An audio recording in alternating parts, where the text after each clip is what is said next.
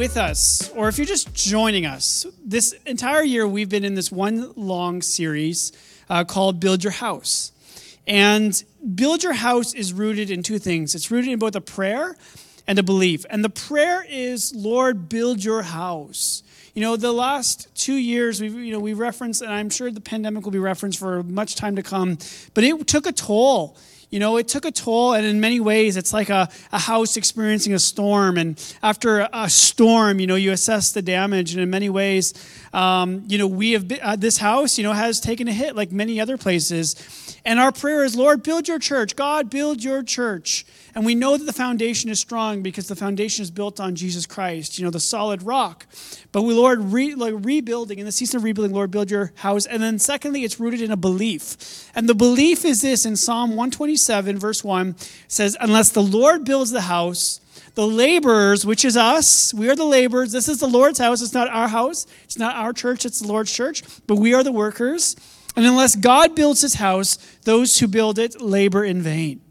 Our work, unless the Lord is behind everything that we do, our work will be meaningless. And we don't want our work to be meaningless. We want our work, our labor, to be meaningful and have purpose. And so over the year, we've been looking at these words would start with the letter P. As you come in, you can see them on the wall. We started the year by exploring the importance of God's presence, which should go without saying, the importance of having God's presence in everything that we do. Knowing our position. So second word, P, position in Christ. We talked about depending on the power of the Holy Spirit. And then recently, through the life of Joseph, we're looking at the importance and the value of people, how God works through all sorts of people. And now for these next 4 weeks, 5 if you include Mother's Day. Mother's Day is coming up for all of you who have mothers in your life. Just a public safety announcement. We are looking at another P word, and that is the word prayer. Prayer. The one that I believe is the most foundational words of all the P words, and that is prayer. And so for this current series on prayer, we're actually going to be partnering with an author by the name Pete Greig, I don't know how to pronounce his last name, who wrote a very beautiful book called How to Pray, A Simple Guide for Normal People. And if you're a normal people, this is a simple guide for you. And this is a wonderful book. I've read many books on prayer, and some of them can be very, heady and theological heavy. But this is a really good book that merges, just theology with application, and I really recommend it. And we have them back there at our Welcome Center that will be for purchase. So you can pick one up or just pick it up on Amazon or whatever if you want to follow along with us, but you don't have to.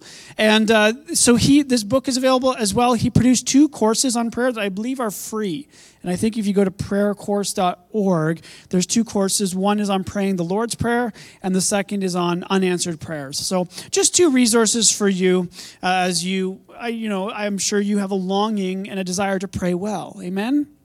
It's been my experience that while not everyone prays consistently, it's part of the human experience to have some point in your life felt that inner need, that inner desire, that inner urge to turn away from yourself and to turn towards something or someone higher and greater than you are. Maybe if you're on a hike, you've hiked up a mountain and it's the sunrise, it's the beginning of the day and it's the sun is, coming up and you're looking over the mountains and there's a lake and all that.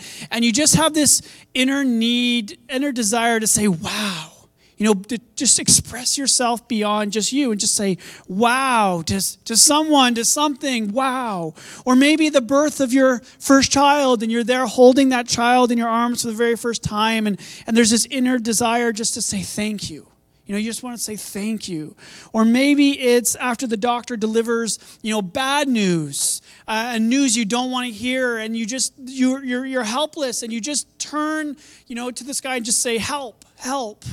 I'll never forget as an 18-year-old in my very first year of college being rushed to the hospital because of a very severe anaphylactic reaction. And as I was there, I sincerely thought I was dying. And I remember just lying there saying, Lord, I'm so sorry for going all to those parties. Lord, I shouldn't have gone to those college parties. I'm so sorry. I'll never go to them again if you just get me out of this situation. Whatever you want to call it. The old-fashioned word is prayer. The modernized version is thoughts and prayers. Or if you want the secularized version, which is sending positive vibes, whatever that means. In the heart of every person is the impulse to pray. especially during the most important moments of our lives. I don't think it would be an exaggeration to say to be human is to pray, because humans are the only part of God's creation that has a yearning and a desire to be spiritually connected to their Maker. I mean, mountains don't pray, right? Oceans don't pray. Animals don't pray. Although if animals did pray, I bet you dogs would be the best intercessors, wouldn't they? All day long they'd be praying for their owner, just God bless them, just God take care of them. You know, it's people who pray, and not just religious people, but people, human people. You know, the great Rabbi Abraham Heschel once described prayer as our humble answer to the inconceivable surprise of living. Canadian psychologist David G. Benner describes prayer as the soul's native language, observing that our natural posture is attentive openness to the divine. And as a pastor, I can't tell you how many times I've sat with someone in crisis, and rarely, if ever, whether or not they believed in God, when I said to them, "Do you mind if I pray for you?" rarely have I ever been turned down or declined. It can often seem like only those who believe in God are the ones who pray. But the fact of the matter is, anyone with a soul will at some point or another pray. But if prayer is so instinctual to the human condition, why don't we do it more? You know, why is it that only in times of need, then prayer becomes, the first thing that we turn to? Why does prayer seem like our last option instead of our first? Also, if prayer is such an important practice, why do I find prayer to be so difficult? Why do I struggle to develop a discipline, a habit, a time to pray? And why is it that when I do pray, everything that I need to do, everything on my to-do list, everything, all the concerns of the world suddenly is just downloaded onto my mind? And please tell me I'm not the only one. For those who confess to be Christian, and meaning that you confess to having a personal relationship with God through Jesus Christ, and that you are someone who has dedicated your life to following in the ways and teachings of Jesus Christ, prayer needs to live at the heart of who you are and what you do as a Christ follower. It can't be something that we do just occasionally or sporadically, but it's something we should be doing always. Paul says to the Thessalonians that we should be praying without ceasing, meaning that prayer is just a natural overflow to living in Christ. To be a Christ follower, that prayer is just always, just coming out of your mouth. Prayer is and always will be the single most important activity a Christian does. Trying to follow Jesus and fulfill his great commandment, which is love God with all of your heart and to love your neighbor as yourself. Those two tasks, both in one and the same, the great commandment of Christ, will be impossible to follow without prayer. And trying to do that, love God and love your neighbor without prayer, is like being a fish and trying to swim out of water. Good luck, it's going to be a struggle. Pete Greig, who is the author of our book that we'll be following along with, writes that a Christian who only prays when they feel like it will only survive but never thrive. It's not enough that we just learn how to pray, but that we as Christians need to learn how to pray well. Do you agree with that today? In fact, I would go even one step further to say that a Christian who prays well is a Christian who lives life well. You mean I haven't met someone who has an incredible prayer life who also isn't a more happier, a more joyful, a more peace-filled, trusting, confident person regardless of circumstance. But what is the difference, you might ask, between learning how to pray and learning how to pray well? Well, the answer, I think, is the difference between having knowledge and having desire. Both are incredibly important. Knowledge especially is obviously important, but can we say that knowledge is more important than having desire? I mean, for example, say that I want to lose 15 pounds, which is what I always want to do, lose 15 pounds. I have knowledge. I got a lot of knowledge on how to lose 15 pounds. I can tell you how you could lose 15 pounds. But when it comes to me losing 15 pounds, all that knowledge in the world is not going to produce a desire to lose 15 pounds. Learning how to pray, it requires knowledge. We need to know what to say and how to say this and to do that. Yes, that's important, but learning how to pray well requires a desire.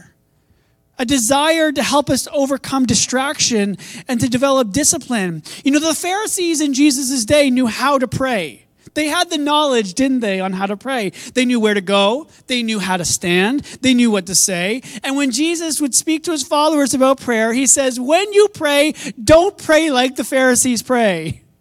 Don't do that. Instead, when you pray, pray like this.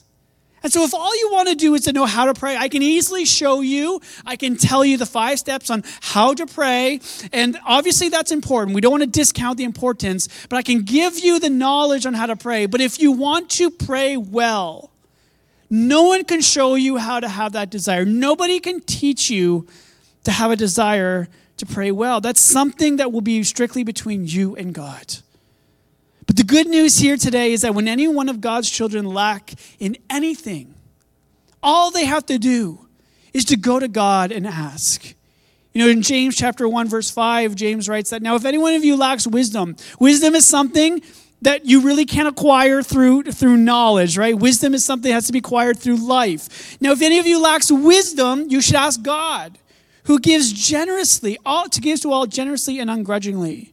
He doesn't say it gives to some. He says he gives to all who ask, generously and ungrudgingly, and it will be given to him. So if you lack a desire to pray, and just be honest to God right now. Just be honest with God, because God already knows, right? I love that. We can be honest with God because God already knows your heart, and he still loves you the same regardless. Be honest, God, I struggle with desire. I struggle with the desire. I've grown up maybe in church, or maybe I've read books on prayer, but I just struggle with desire, or maybe it's discipline or whatnot. Ask God, believing that God gives to all generously and ungrudgingly. Now, that's not to say it's going to be easy, right? Sometimes we wish that, God is like a genie in a bottle and he grants you 3 spiritual wishes. What would you like? My first wish, genie, is to pray well. There you go.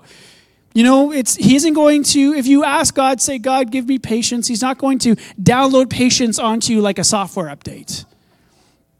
No, what he's going to do is he's going to put somebody in your life to help you develop patience. You're going to say, God, make me patient, and all of a sudden someone's there, and you're just really impatient. You're like, God, I asked for patience. He says, I am teaching you patience. I'm teaching you patience. I'm going to teach you how to have a desire for prayer. And so the desire to pray well begins by asking God to birth in you such a desire. It's okay to ask the Lord in prayer. In fact, he loves it when we ask. That's what the disciples did with Jesus. They asked him, Jesus, would you teach us how to pray?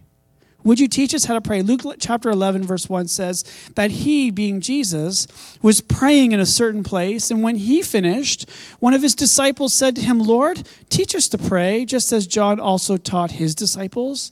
And what did the Lord do in that moment? Did he scold his disciples and said, didn't they teach that to you in synagogue school? Shouldn't you know already how to pray? No, he was like, I thought you'd never ask. And what he gave when they asked was the most famous prayer that has ever been prayed, the Lord's Prayer, which was given to us by Jesus for this very purpose, to teach us not only how to pray, but to pray well.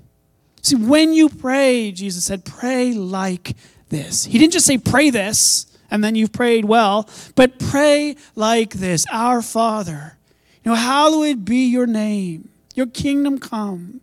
Because when you think about it for a second. The disciples knew how to pray, right? They knew how to pray. They were taught from a very young age the right words to say in prayer, just as the Pharisees modeled. They were taught what to say, how to say, all the motions from a very young age. But they saw something different in how Jesus prayed. And in them was a longing not to pray like the religious leaders did, but to pray like Jesus did, to pray deeper, to pray more intimately, to pray more powerfully. Never let it be lost on any of us here today that the greatest person to ever have lived was preeminently a man of prayer. That before beginning his ministry, Jesus prayed and fasted for 40 days and 40 nights.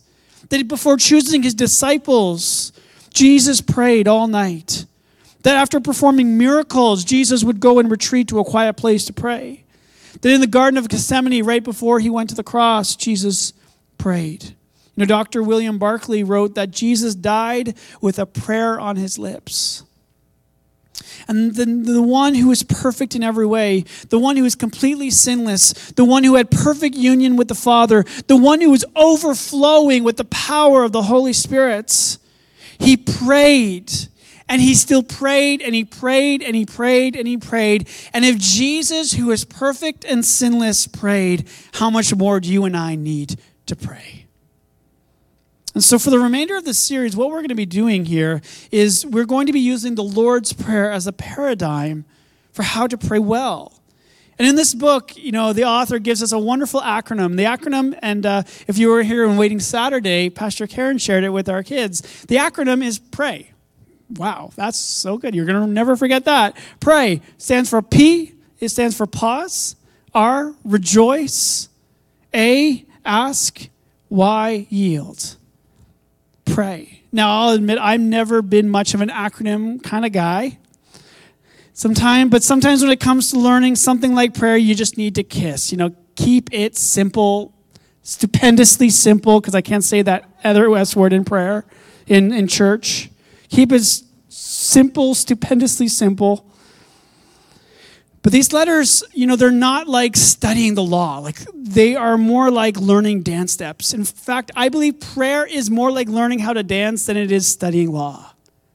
We learn the movements. We learn the dance movements because prayer needs to be fluid. It needs to be interactive. It needs to be open for creative interpretation. There's no one superior way to prayer. I think 90% of praying well is just simply showing up. Come on. Just show up and you are already on your way, 90% on your way to praying well. Because if you show up to pray, whatever path you choose to take, Jesus is going to show up on that path with you. So the first word in our pray acronym is probably going to be the most difficult one for us living here as contemporary Christians, because P stands for pause. The best way to start praying well is to actually start by stop praying. To stop and be still before the Lord, to press pause on your words and your thoughts and your agenda and become more attentive and present to God's words and his thoughts and his agenda. And here's why I believe that is so necessary and needed for you and I to press pause in prayer. Because our greatest challenge to praying well will be the natural tendency, and we all have this, to either move in one of two directions. That either you will move in the direction of being distracted, or you will move in the direction of performing before the Lord. And I'm sure that you will find yourself in one of those two options. You're either distracted or you want to perform. Because so much of our culture is designed to do those two things, to keep you as busy as possible or to keep you as distracted as possible. Think about it. You wake up, you hustle all day long, you grind and you get after it regarding whatever career or venture that you are pursuing. And at the end of the busy day, what do you want to do? You want to press pause on life, right? You want a distraction from the busyness. And so what do? We turn on the TV. We have a drink. We mindlessly scroll through TikTok or Instagram Reels, which is really just TikTok for old people. But so many of the things we do to press pause are really designed to numb the soul, to distract you. And I'm not saying that any of those things are wrong. I'm not saying you shouldn't do any of those things. There's a time and a place, but you need to realize that they're designed in such a way to pull you away from reality. And for so many of us, the only time that we press pause, it's to distract ourselves or to numb ourselves, to detach us from the world. But pressing pause in prayer is different. It's not detaching yourself, but it's attaching yourself to the source of life. It's not to pull you away from reality as much as it is to draw you towards the reality of God's presence. It's not running away from life's problems, but it's running towards the only one who is the answer and the provider of all of life's needs. Psalm 131, verse 1 to 2 articulates this heart for pausing before the Lord. It says, "O Lord, my heart is not lifted up. My eyes are not raised too high. I do not occupy myself with things too great or too marvelous for me, but I have calmed and quieted my soul. Like a weaned child with its mother, like a weaned child is my soul within me. I have calmed and quieted my soul." When was the last time your soul was calmed and quieted? And I do this so that I can say no to the gravitational pull towards performance or distraction, and so I can say yes to the Holy Spirit's pull towards his presence. It is pausing in prayer. That's how Jesus settles the storms in our hearts. It is pausing in prayer that is how Jesus makes me lie down in green pastures and leads me towards still waters. Pausing in prayer, we need to pause in prayer because be still and know that I am God is not a suggestion. It's a commandment. It's a command to be still.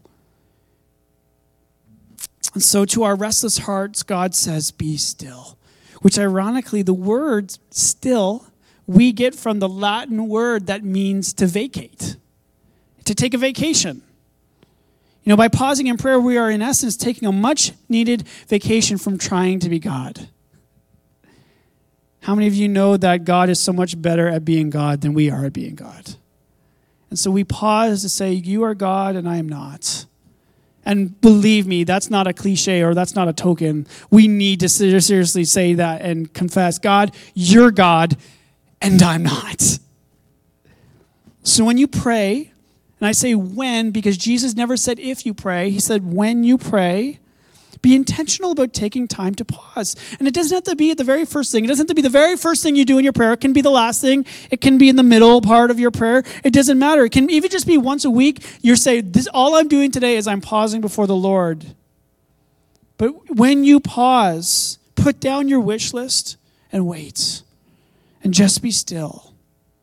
And so today, you know, just in closing, I want to just leave you and get with a few practical ways that we can pause. And for this series, we're going to try to be as practical as we possibly can to help us together to pray well. I believe to pause, you need two things. First, you need to find a place. And secondly, you need to find a posture. First is to find a place. Do you have a place where you can go and be still before the Lord? You know, Jesus had a certain place. That's what Luke chapter 11, verse 1 says. Now, Jesus was praying in a certain place. He had a certain place that he would go and pray, a quiet place that was away from everything and everyone. I encourage you to find such a place. And in that place, it can't be where technology is. Your phone shouldn't come with you into that place. Keep a pen and paper handy so that when your to-do list that magically comes into your mind, the moment you want to pray, you can just write it down and just leave it and you won't forget it.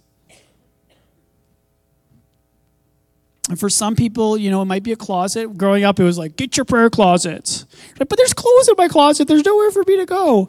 It's a symbol, a prayer closet or a prayer chair or something. And all of you busy families, because I've been there before, you're like, am I to find a place when I can't even go to the bathroom by myself without my kid picking the lock and coming in? Where could I find a place? Well, let me tell you the story of a lady named Susanna Wesley, who was the mother of John and Charles Wesley, who were the founders of Methodism. So Susanna is nicknamed the mother of Methodism. And I want to tell you about how she found a place to pray. The story is in our book. And in this book, it tells the story about how this Susanna Wesley would homeschool her children for 6 hours a day. And then after the day, you know, so she would homeschool for 6 hours a day. She survived the loss of 9 other children. She experienced the heartbreak of a very volatile marriage. Her husband was placed in prison for financial fraud. And there'd be no place for her to pray with all these children in her house. And so whenever Susanna wanted to spend time with the Lord, she would pull her apron over her head. That was her place. Because the kids were trained to learn that when mom's apron goes over her head, she's in her prayer closet. Don't disturb her. And that was her silent place to press pause. So find a place. And number two, just as important as having a place, I think it's equally important to have a certain posture before the Lord. I believe posture matters greatly. There's a reason why in church we lift up our hands or we get on our knees. In fact, the Bible is filled with examples of posturing ourselves in prayer, because when we posture ourselves with our body, it's signaling to our mind and our hearts to do something as well. The Bible talks about lifting up hands and lying down or dancing or kneeling. However, when it comes to pausing, what I would really encourage you is do not lie down because you're going to, this young man's about to dream dreams if he lies down.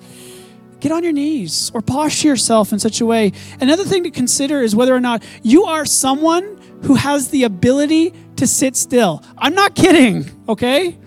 Because if you're someone who's very active, an external processor, or maybe someone like me who at a young age was told that he had ADHD, you might struggle with the advice to get in a quiet place and kneel before the Lord.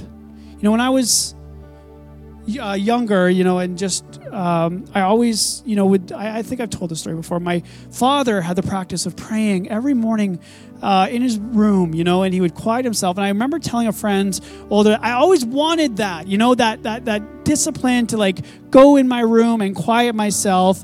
And I would say the problem is that when I do that, I go crazy. I want to move and all that. But when I go for a walk and when I pray, I find everything's quieted. When I sit still, everything's so noisy in my head, but when I walk, my mind just quiets. And my friend's just like, well, stop doing that then. Go for a walk and pray. He said, I'm giving you permission to stop trying to perform, stop trying to be like somebody else, and be who God created you to be. And so allow me to just encourage you with that. If you were created to move and you're someone who struggles to sit still, get out there and move. Let that be your posture. Now, do I not think that there's a tremendous value in disciplining yourself to be still a few moments a day? Of course, I would believe that to be true. But maybe your posture is to simply get out and move, to engage your hearts, quiet your mind. So here's what I want to encourage you to do this week. Take a moment in your day and to press pause. Find a place, find a posture, and before you start praying, stop praying. Meaning be still, be present. Be loved. Learning to pause is one of the ways that we can learn to pray well, helping us to identify and root out the ways that we are easily distracted or feel like we need to perform. If you've never done this before, start with 1 minute. 1 minute. 1 minute. Can we do 1 minute? We can all do 1 minute.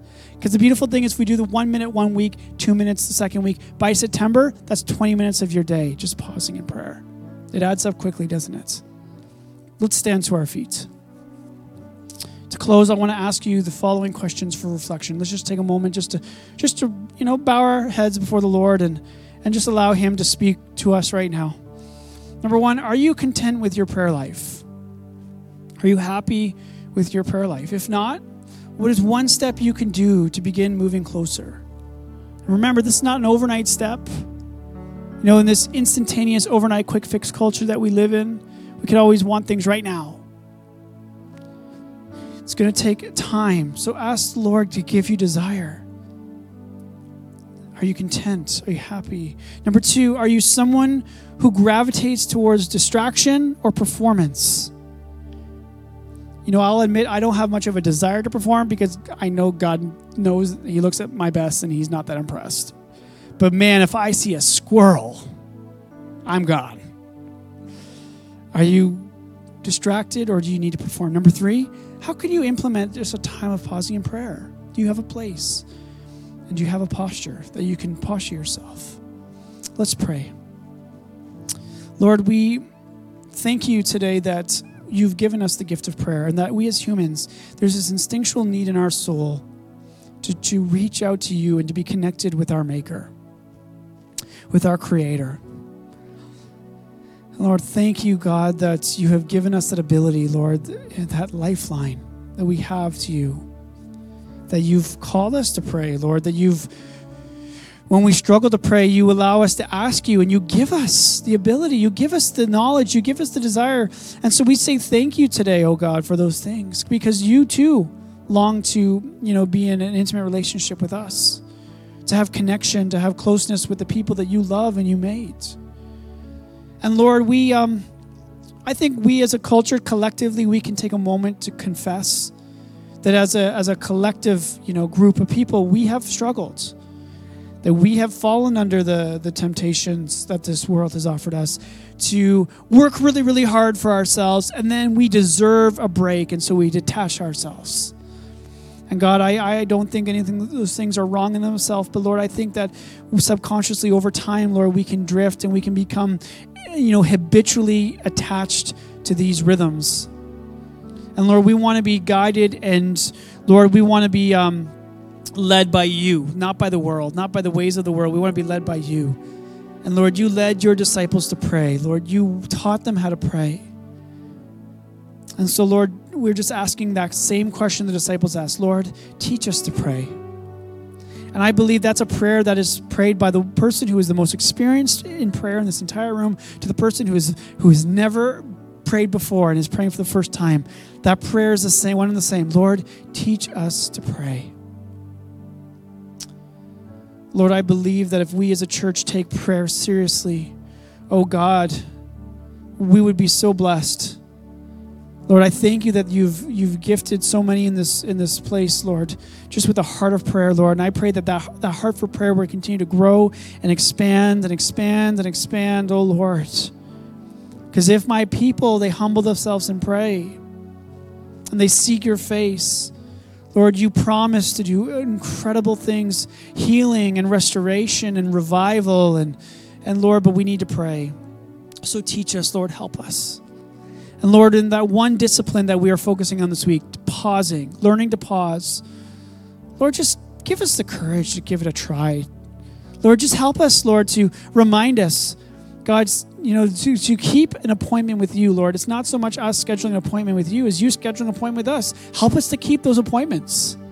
If all of a sudden on the heart, Lord, we just feel the urge to pray, Lord, let us believe that is you saying, I've scheduled an appointment with you. Will you accept or will you decline? Lord, help us to accept that appointment every time.